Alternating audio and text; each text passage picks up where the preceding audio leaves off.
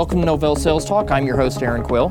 And this is Justin Taylor. And today in the studio, we have Ken Reycraft. Ken, good morning. Good morning. Ken, what do you do for us? I am a PlateSpin TSS, so that's in the data center group, and I focus on the PlateSpin solutions. And that's actually why we asked you into the studio today. I want to hear about some of the cool solutions you've done for customers. Sure. I have a couple of very cool things, at least in my opinion anyway, that are going on. So we actually had a customer who was looking to implement a Forge. Before they implemented Forge, generally they were looking to put this appliance at the partner site. Well, stop for a second. They were going to implement a Forge. What's a Forge? Oh, sorry. So Forge is a disaster recovery appliance. So basically you can think about it, disaster recovery in a box. Okay. So I get this 2U box. My idea is I'm going to be protecting my workloads to that appliance.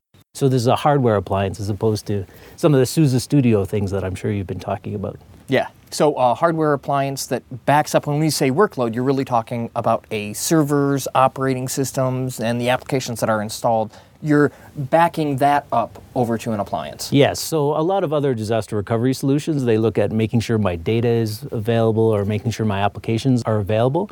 But all the disaster recovery solutions from Novell, we're really trying to make sure the whole workload is really backed up. And that really especially helps when you're talking about recovery times, because you're not making sure that you don't have to install your applications, you don't have to install your operating systems. You're able to recover that entire workload very quickly. And just so people are clear on exactly what we're talking about, what this means is not only backing up those servers that you've got in your environment, but when one of them crashes, we can actually then bring up a virtualized version of that server up on the Forge appliance. So you're physically up and running. It's not like we're just talking about tape backup or backing up to disk. We're talking about making a backup in a virtual environment so that we can real quickly spin up that server and take its workload. Yes, exactly. So typically when people talk about disaster recovery, you need to make sure that you're up and running fairly quickly. So people talk about the recovery time objective. But as well, a lot of the PlateSpin solutions, they really make sure that you're up and running quickly, but then also helping you to actually recover from that disaster. So actually failing back to your production environment. Because a lot of other solutions that are out there really just make sure that you're up and running,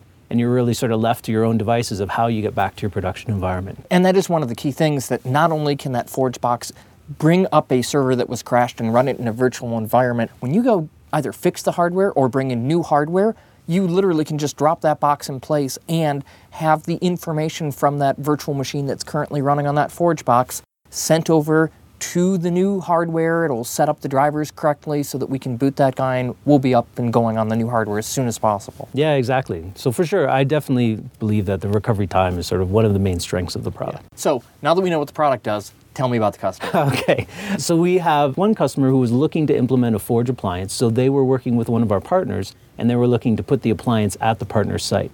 And so one of the things that they were going to do is look at what type of bandwidth that they were going to require before actually putting the appliance at that partner site.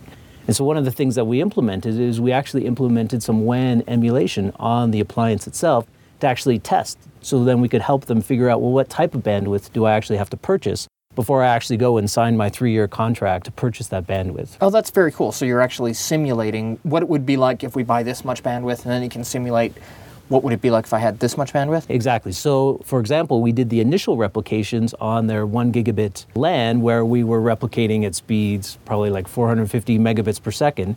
But the type of bandwidth that they were looking to purchase was 10 megabits per second. So we did some testing around that.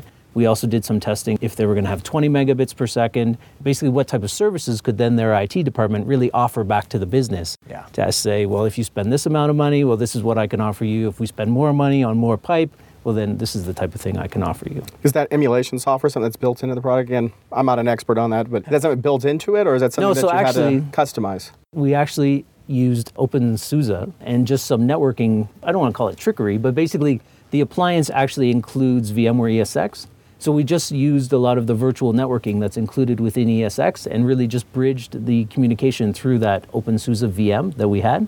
And from within there, I don't exactly remember the command, but it's all included within the kernel, where you could specify what type of speed you were allowing, what type of latency you were allowing, all within the VM. So that's cool. So for a WAN-based solution, they were able to really do an honest proof of concept to see what it was really going to feel like once they implemented it. Yes. And so just out of curiosity, what did they wind up with? They went with a 10 megabit connection, so they have 21 workloads that they're replicating. to the partner site with the appliance with that 10 megabit connection. And so they've sort of staggered off the replications to make sure that they're able to get all of the changes over within their appropriate replication window. Cool. And you said you had a couple more success stories for us. Sure. So actually another success story, which I personally think, this customer was looking to evaluate our software. The people that we were talking to were based in New York. The IT department was based there. The servers that they were looking to replicate were in Chicago. And where they were looking to replicate it to was one of their other sites in this case. But that other site was in France. Wow. And so they were replicating to some virtual infrastructure that they had in France. It was all being configured out of New York. And they were replicating servers that were based in Chicago. And so that customer purchased the software and they're starting to implement now. And so as part of their implementation, they're going to have 6 ESX servers in France.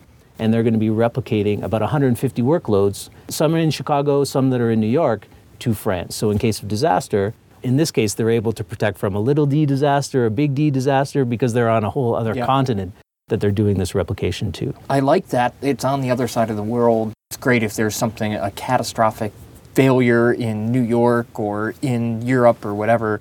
It's cool because you've got your other data center up and running, but when you turn that thing on for the first time, that's got to be just a huge amount of sync that you've got to have go across the wire. Doesn't that take months to get those terabytes worth of data over there? Sure. So actually what they're doing is for the initial replication, they are capturing the initial workloads locally. So they're capturing them locally to Chicago, locally to New York. And actually what they're doing is capturing those to just disk.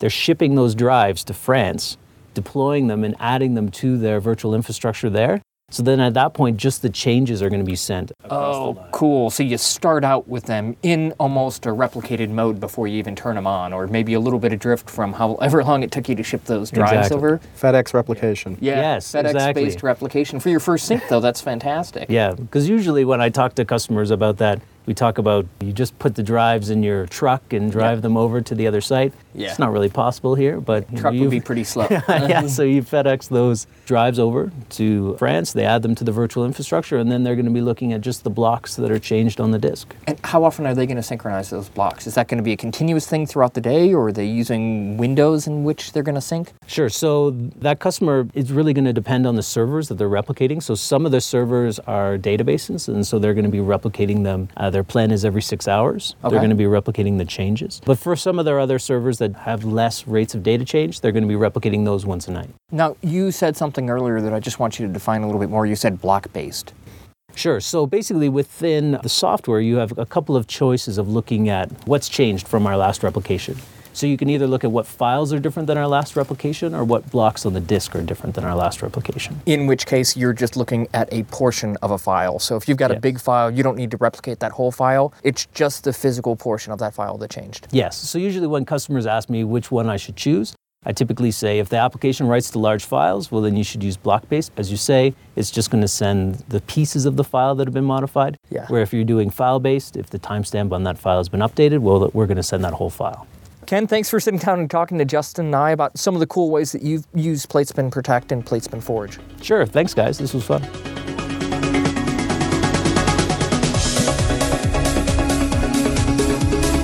Novell's Sales Talk is brought to you by Novell Inc. You can send us feedback at salestalk@novell.com.